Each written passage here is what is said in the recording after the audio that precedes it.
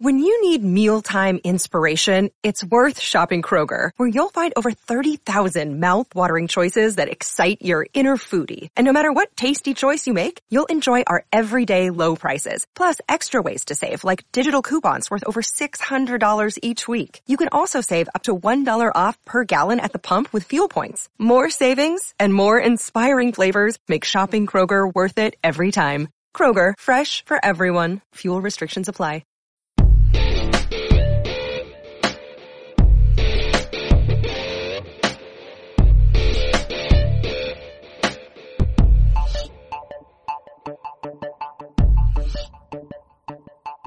Hello and welcome to a new episode of your favorite podcast. I am one of your hosts, Marcus in the Darkest, and with me is my buddy Ray Koob, and this week it is our 13th episode. Lucky 13. Lucky okay, 13. You say lucky, I say unlucky. How ironic that episode 13 is a further exploration of a previous family tree. We covered the Yardbirds family tree. And this week, descended from the Yardbirds, of course, Led Zeppelin. We're going to hit you with the hammer of the gods today. That's it. We're dropping the lead on you. Boom. And, you know, we talked a lot about the Yardbirds in the episode of the family tree of the Yardbirds. We can kind of cut to the chase a little bit at the end. After Beck had left, it was Jimmy Page with the Yardbirds. It just didn't fly. We've talked in the Yardbirds family episode about how Keith Relf was looking to do something different and ended up starting the band Renaissance. And that left the Yardbirds really with Chris Drasia and Jimmy Page. And there were dates. There were dates that had to be fulfilled for the Yardbirds that have been booked. It's one of those situations where you've already got the deposit and you don't want to give the money back, I think. Yeah. So they have to form a new Yardbirds to fulfill the contract.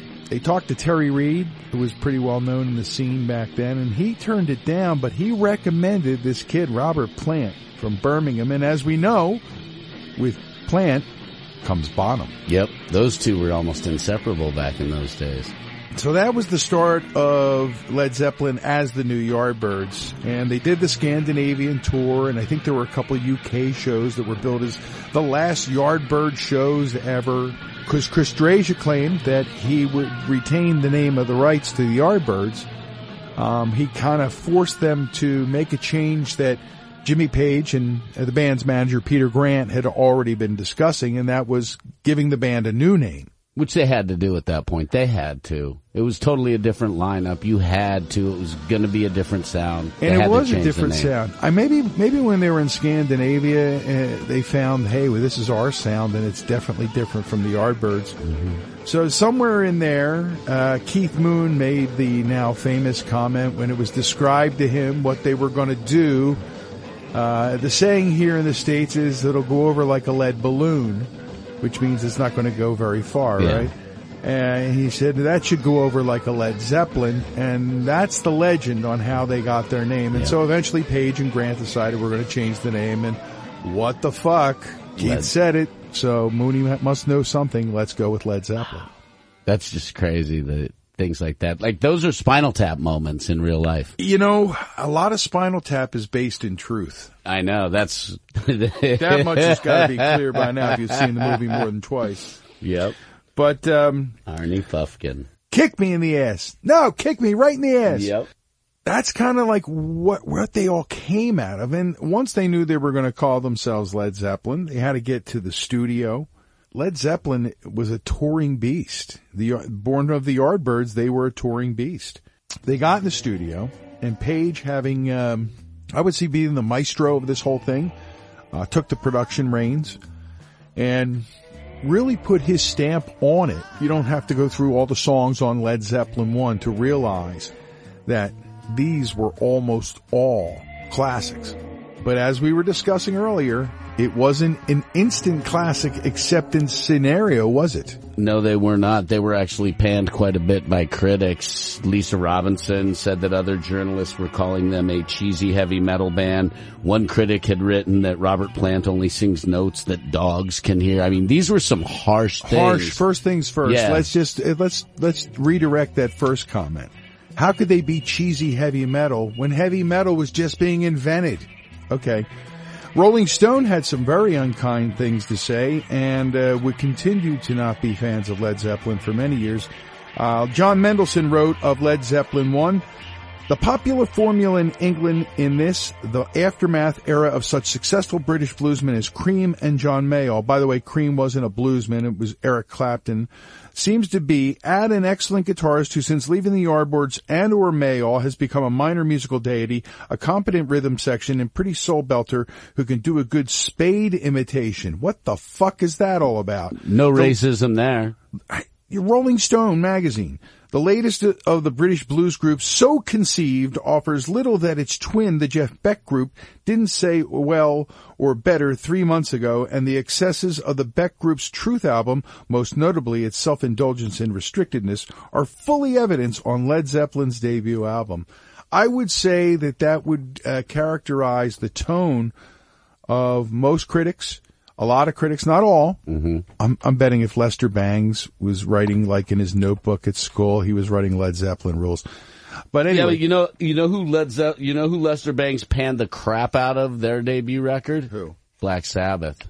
He actually panned it, but well, anyway, but Rolling Stone never really liked Led Zeppelin. But they never have. Here's the thing: the fans loved Led Zeppelin. They bought the record. They went to the shows. I know people who saw them on their first U.S. tour, before the record was out. The record was made. They came over. They played. Hardly anybody knew who they were. They would open. They would play at small places. Were they good live back then? The tapes I've heard sound pretty good. I don't know for sure because I wasn't there, but I know some people we could ask sometime. We should. Maybe have them on the show. Absolutely. Okay. So they go out and they're touring. And they're playing these songs, and they're playing still some of the stuff from the Yardbirds repertoire, but they're really defining themselves. And of course, Page starts doing the whole bow thing on Dazed and Confused, and they're starting to create their own flair. Along the way in the touring, some infamous incidents. Most notably, they were known for trashing hotel rooms and all the rock star things. They kind of started that, I think. They're one of the people who started it. But there also is the Mud Shark incident in Seattle. Or a red snapper, depending on who you talk to. There's about 5 or 6 different stories. And who was the plier of said fish is also up to debate. There's a lot of different things that it wasn't even a band member, that it was Richard Cole. I don't know. I wasn't there. But all this debauchery was going on. Plant later basically said that, hey, me and John were 19-year-old kids. We were kids, out having a crazy time. And so nobody was really putting any restrictions on them because they were out there on the road. And they had different girlfriends in every port. And there was a wild scene after every show. They never took their wives with them to the United States. When they had them, no, they did not. The decadence of Led Zeppelin in the U.S. was legendary. They actually viewed the United States as a candy store. Yeah, That's the way Led Zeppelin came over here with that attitude. And he was very competitive with the Rolling Stones too. He was like, Robert Plant. Okay. Like he always wanted to be better than Mick, and like he always felt competitive with Mick because of how they took their sound and evolved it into that dirty, beautiful, perfect sound that became what we know as who the Rolling Stones really are. Well, Zeppelin was on a path to doing just that. And when they were on the road, when they had kind of ended the cycle of the first album, they had started to gain fans through FM radio. They had a large legion of record buyers who were supporting them, and the crowd started to get pretty big too. And 73, they were doing arenas.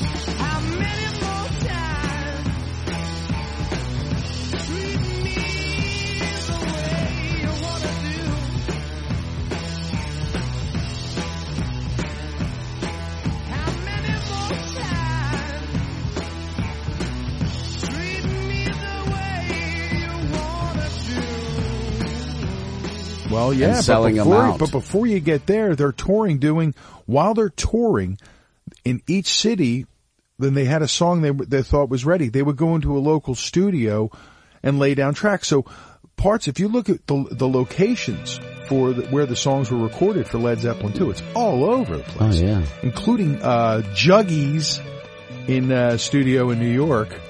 There's all kinds of different credits for that kind of stuff. So they're doing that, and they're carting the masters with them. Those tapes weighed. So if you had 2 or 3 masters for each song, different takes and things, you had all kinds of tape traveling with you. So they finish Led Zeppelin 2, and they go on tour, and it's just exhausting. They have been touring since the minute they became a band. Yeah. They've made 2 records in like a year and a half. Mm-hmm. Did you know that Peter Grant had signed them to Atlantic for like $200,000 without any execs ever hearing them play live?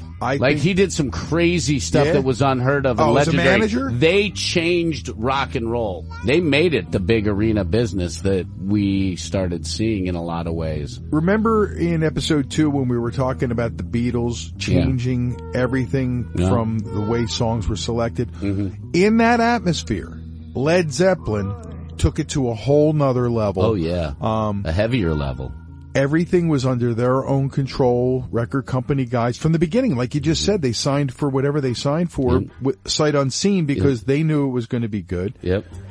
And some of the credit there, give a lot of credit to Ahmet's team, because those guys in Atlantic knew what they were doing. Yeah, they really were good at talent scouts and doing the formula. And by this point, at the end of the release of Led Zeppelin 2, having been on the road, they just stayed on the road, back and forth. They would just go back and forth, and the tours in the United States got bigger and crazier, and then they started playing the arenas, sure, but then they set an all-time record. I think it was in Atlanta.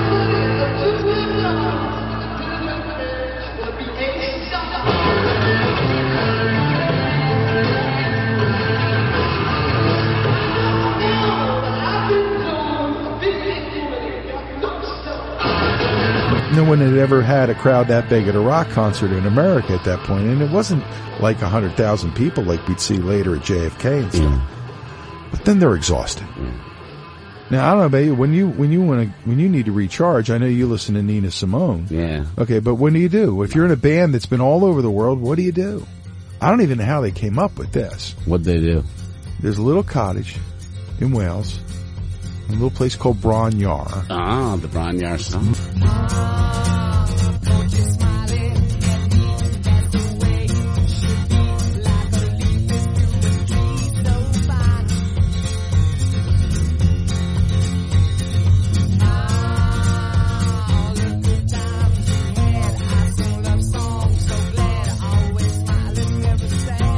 No running water. I may have had water. Might have even had, but I think they had outdoor plumbing, no plumbing, no electricity. And there's people who live there now who get visitors all the time, and they say it's okay to come up and visit, but don't just kind of like skulk around. It freaks them out. But so they went there, and they just kind of hung out, and they did writing by the campfire. And here's an intersection with a friend of theirs.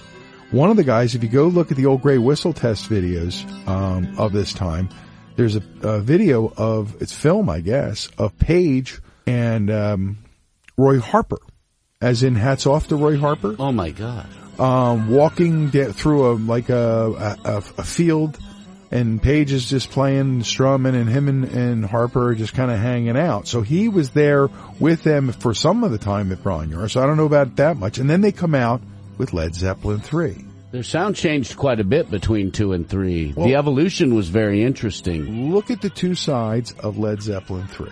One side is considered the soft side, and that's where you get songs like That's the Way and some of the softer stuff. And then the other side's like Since I've Been Loving You and the rock and stuff, Out on the Tiles. Immigrant.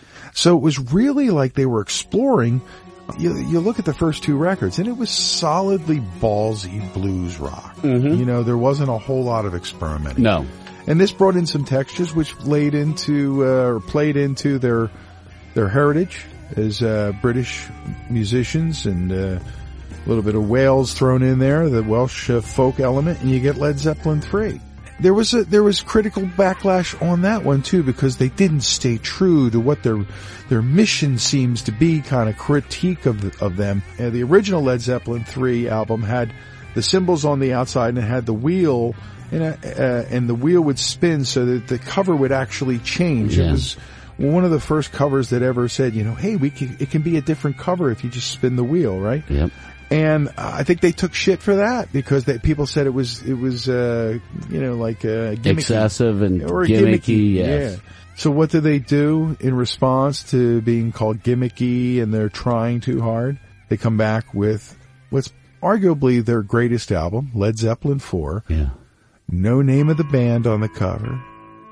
Nothing, no title, not just the pictures, right? Nothing. Grant was adamant that he didn't even want a sticker that said this is Led Zeppelin's fourth record. They wanted the word to get out that it was coming. This is what it is. You would know what it was. You'd see the ads, whatever the motivator was, and you would go get it.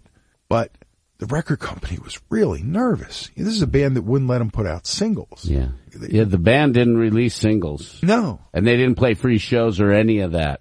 No, nobody, there wasn't as much of that going on, they didn't stop by radio stations and do like TV performances either. No, you don't see a lot or hear a lot of that stuff. Yeah, there really wasn't any of that. It was part of the mystique, I think, that they built up, and a lot of it was around mysticism and Crowley and all that stuff. So there they are. They're 4 records in. It's, what's it, like 4 records in like 30, not even 3 years, is like less than 3 years. And they've had this whirlwind around them. What will they do next? The answer after 4 records was Houses of the Holy. A lot of people claim that Houses of the Holy or Physical Graffiti are the quintessential Led Zeppelin records, but you said probably their greatest record 4. Just because ounce for ounce, pound for pound. It's a monster. It's packed with muscle and energy and the flip side on things it's like Going to sexy, California. Too. Yeah. It's one of the sexiest rock and roll albums ever recorded. True. Highly recommended for sexual activity. Very much. I mean, think about the love that Damone gave it in Fast Times at Ridgemont High. That alone tells you the importance of Side 1 Led Zeppelin 4. Oh, yeah. And that's where we pick it up on the Imbalanced History of Rock and Roll when we come back after this special 10th anniversary celebration of our friends at Crooked Eye Brewery. Standing here at the backstage door at the Crooked Eye 10th anniversary celebration. Bar packed with people. Too many men wearing kilts, even for Crooked Eye nights. There's always somebody in a kilt. You can hear the guys that are getting themselves set up, the Crooked Eye Band, getting ready to take the stage in a few minutes. Here at Crooked Eye with Dennis from the Crooked Eye Band. What's this place mean to you as a musician and as a guy? Well, I've been searching my whole life for a place like this. I've played many places, near and far, large and small. And this is my absolute favorite place to play. There is something magical here. And you feel it. You've been here a number of times. It's this strange vibe between the people that have a high music quotient and a band that just wants to play. And for anybody that wants to listen, and the reciprocation that occurs between the two and the way that can... It's a symbiosis, ladies and gentlemen. Yeah, and it's a wonderful thing. Robert Fripp describes it very well as it lifts the craft off the ground. It puts the wind into the sail. When we all started hanging out here, did you ever think we'd be doing 10 years? I thought I'd be playing here until I couldn't play anymore. The man who lays down the nasty beats. Mr. Jeff Moran on bass, Crooked Eye Band. 10 years we're marking tonight. 10 years. First off, did you think we'd be here 10 years later? No, this is so incredible that this has turned into, A, such a great brewery, and B, such a great music venue that they allow us to come in here and play. So what's Crooked Eye mean to you, man? Family. It's definitely a family atmosphere. And the families that own it and the families that come here and the people that hang here are just... They're like brothers and sisters and mothers and dads and everything. Unbelievable. I remember walking up, I ordered a brown ale. The Top Hat brown ale was the first beer I had. It was pretty good. It was like they had, I think, 4 beers on tap. And it was this little wooden shelf that you had to come up there and it was crazy. I'm like, oh, and now it's what it is today. It's just unbelievable.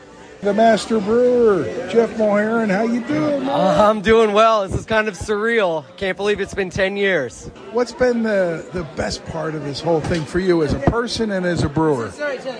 Probably being my own boss, being able to be creative, and doing a job that I absolutely love. That's Jeff. And here are the brothers-in-law, Paul and Paul. who, along with Jeff, you started in whose kitchen was it? It was in Jeff's kitchen, and we moved it into my garage. Yeah, we've been doing it for a while. Then we decided to give this a shot. Now, a lot of people have been posting the pictures of then and now of this space. We're standing in the brew room right now. Marcus and I talk about this all the time. But the pictures on your Facebook really show how far you've come from the plank bar at the beginning at the front. Just it's at the front here. Now the whole building is pretty much you guys, and it's a blossoming brewery and quite an affair at 10. Thanks for the advertising you do for us. Helps a lot. Yep. One hand washing the other. Thanks for your support. Oh, that's it. Thanks for your support through the years, and many more to come. Quite a party, guys. The Crooked Eye Band has taken the stage. But what do they mean to you? Those guys are like family. They've been with us since almost the very beginning, and it just keeps growing and growing and growing. Yeah, they're amazing musicians, and they're even better people. It's the Brewery Brain Trust. The Mulherons here with us at the 10th anniversary celebration of Crooked Eye. 10 years! 10 years! 1070! 1070! Back to Led Zeppelin, Descended from the Gods, a special re-release. But Houses of the Holy was different. It started to have some different textures, but not like acoustic versus electric. You had the Crunge, which is their half tribute to James Brown. You had some songs that were conceived differently. The Rain Song and No Quarter. And it wasn't just soft songs. It would start like a No Quarter starts soft and builds. Rain Song. The arrangements are brilliant on that album. And a lot of that, you hear a lot of that is John Paul Jones hand in things, you know. And Bonham, too. Well, you know, his drumming, I've always said that it's one of the most distinguishing qualities of Led Zeppelin, because you listen to all those tracks on Led Zeppelin 4 recorded in that stairwell at Headley Grange. Mm-hmm. It's otherworldly. Mm-hmm. They take more shit for it now than they did then, but the cover of Houses of the Holy stirred up some issues. Not because the religious or censorship people were thinking of the exploitation of children.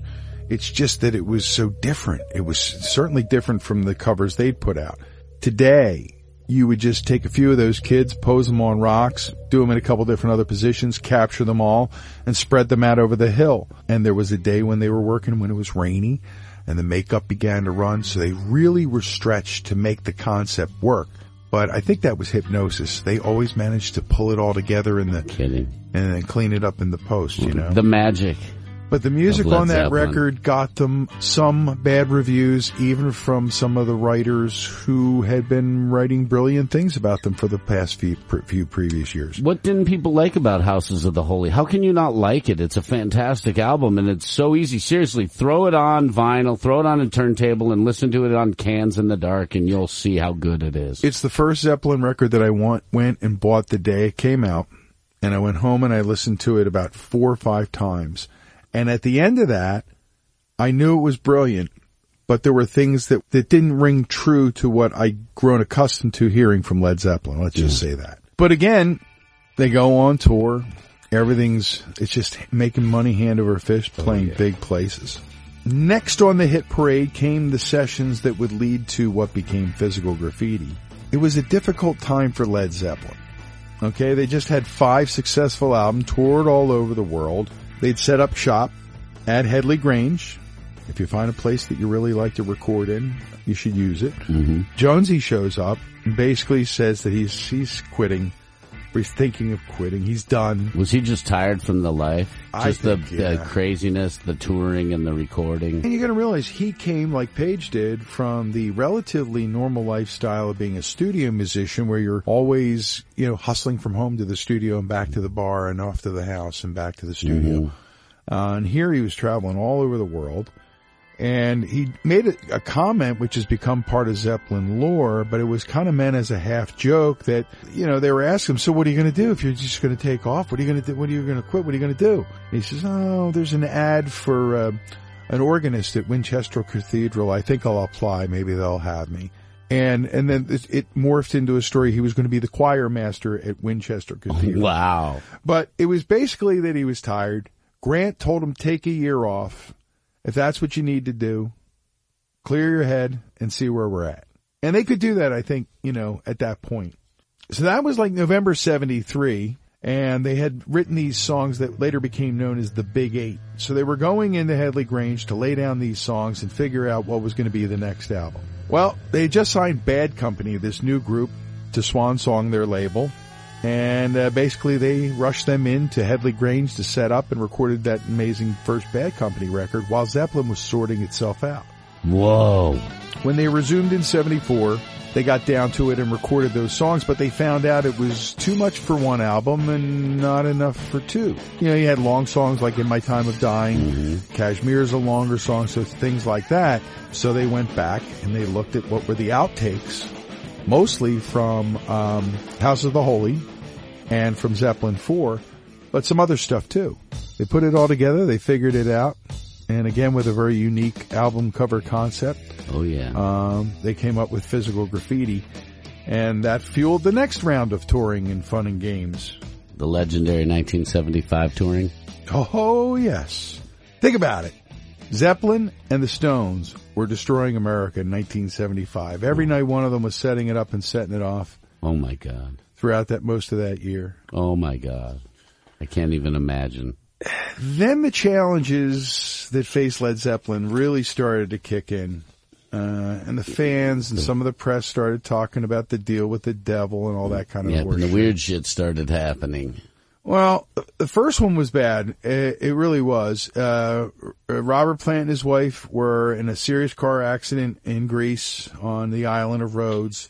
Plant got banged up pretty bad. She was badly injured too. They say it took a blood transfusion to save her life. Yeah, that's what they said. And Plant couldn't walk for a while. In fact, he was still in the wheelchair when they went to Musicland Studios to make the record that would become Presence. And did a lot of his singing from in those sessions from the wheelchair. Wow. It just blew my mind. That's how bad it was. So they go through that. We talked about Presence a little bit. Nobody, including the Rolling Stones, could believe it, that when they showed up to make what would become Black and Blue, that not only was Zeppelin done, that Page had left the studio, it was all cleaned up and ready for them and everything, but it involved marathon overdub sessions that were legendary, even though the magic was just pouring out of them. And some of those tracks are some of the fans' most favorite. I've read through multiple sources that Jimmy Page didn't sleep very often, and you were lucky if you got him on 5 or 6 hours of sleep. He was amazing, just an amazing person.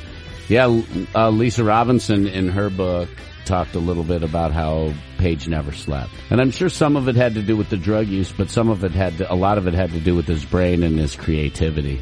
Well, by 1977, they had put out Presence. They were on the road. They were on top of the world. Not the momentary lapse of reason from John Paul Jones' side. They had the accident, and they recovered from that. And then while Robert was on tour with the band in 1977, his son Carrick was a pretty small guy. I think he was 5. Died from a stomach virus in the middle of the tour, and that put the brakes on the tour. Yeah. They weren't going to be able to continue. Nope.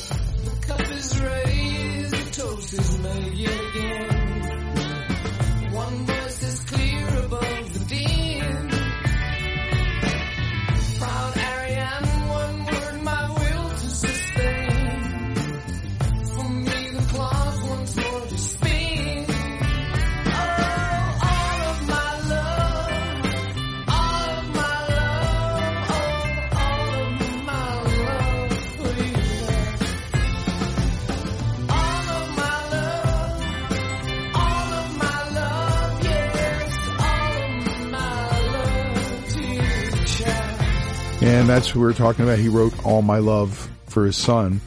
A lot of people sing it to a lover, but that's what he was singing about, was the love of his son, Carrick. And I've seen him interviewed talking about it. And even now, in his later years, talking about his son, heard him one and say, he'd be 45 now, and it's like you can see it through the eyes of a parent. And as a parent, I know you know exactly what I'm talking about. Oh, yeah. They're so precious to us. Oh, yeah. And I think part of him was broken from that more than the injuries, than from the accident. Oh, absolutely. That's his son. He just, and I've seen the way friends, and I see the way that other famous people deal when they've lost a child. And but in the interviews I've seen with Plant where he talks about it, as a dad, your heart just goes out to him even now for the loss so long ago. It's a long time ago. Oh my God.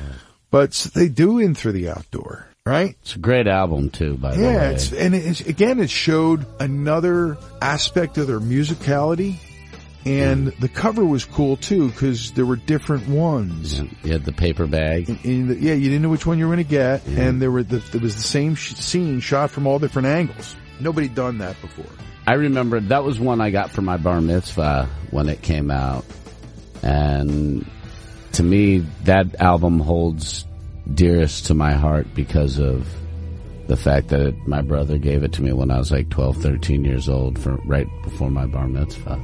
Cool. So, and those things never leave you. And In the Evening is still one of my favorite songs. And now, I don't know if it was because of all the tumultuous things that had happened and the challenges they'd faced, but they changed it up, and instead of doing it either at Headley Grange or in L.A. or studios in London and New York, they went to Polar Studios in Stockholm.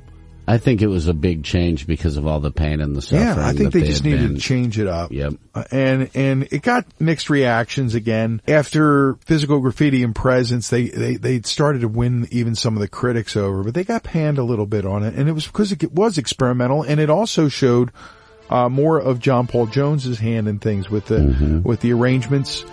His ability to arrange strings, his keyboard work was more highlighted. They felt like they were able to do just about anything and get away with it. Like, we're going to try this. We're going to go to a different studio. We're going to make this different kind of record, and we're going to see how it goes. We're still Led fucking Zeppelin, And it's still rock and roll. So they go and they play at Nebworth. Yeah. Time to get your parkers on. Start up your scooters. Legendary shows. They play 2 nights. What they say, over 100,000 people each night. They do a little low-key European tour. We're getting back to the stripped-down Led Zeppelin sound, even while having this orchestrally enhanced record, right? Yeah. But in the middle of this, all this stretch, Bonham begins to show signs of something not being right. The alcoholism taking its toll. Collapsed on stage. Alcohol alone can take its toll, and he was taking something else.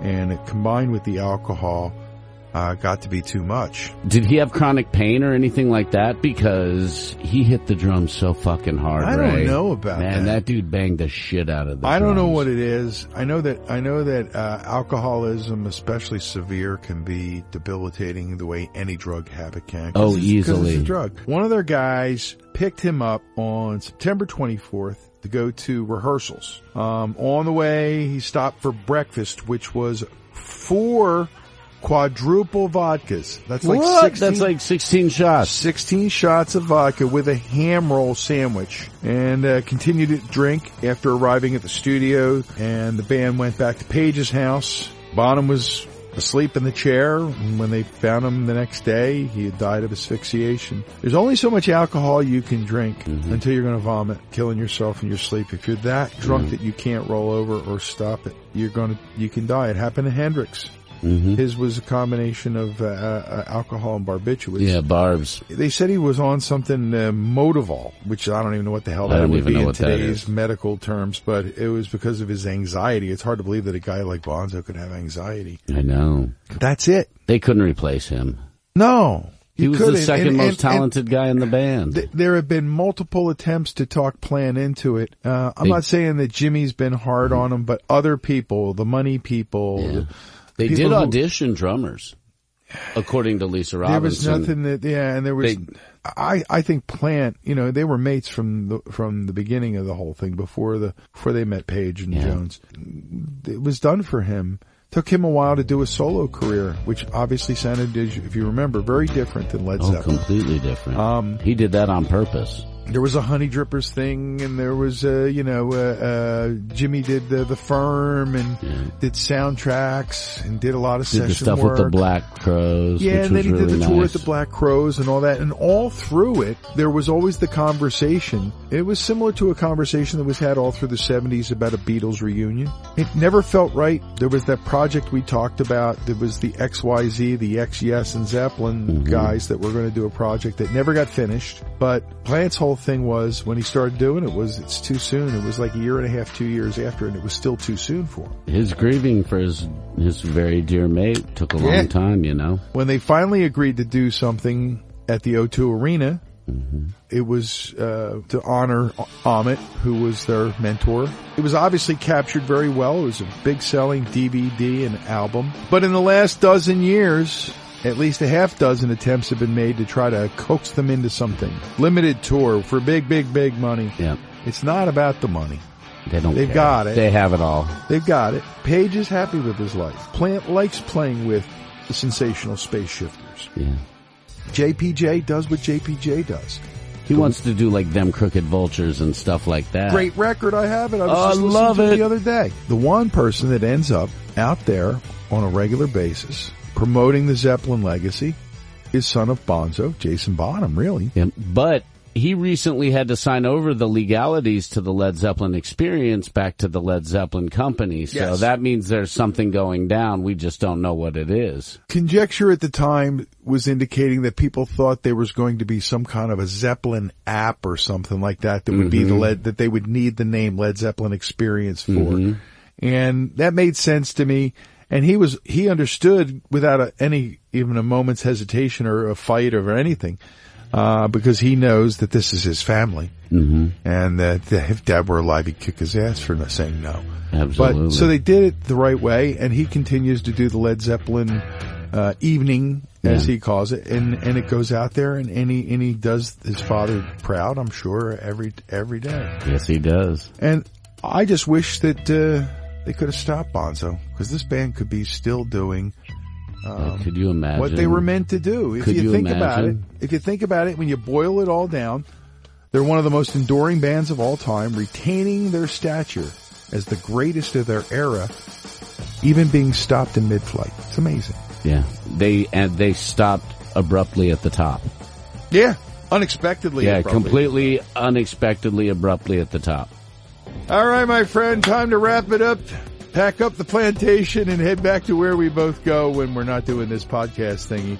It is a production of Dark Doc Media. I'm the Doc, Ray Koob. I'm Marcus in the Darkest. And we'll catch you next time on The Imbalanced History of Rock and Roll.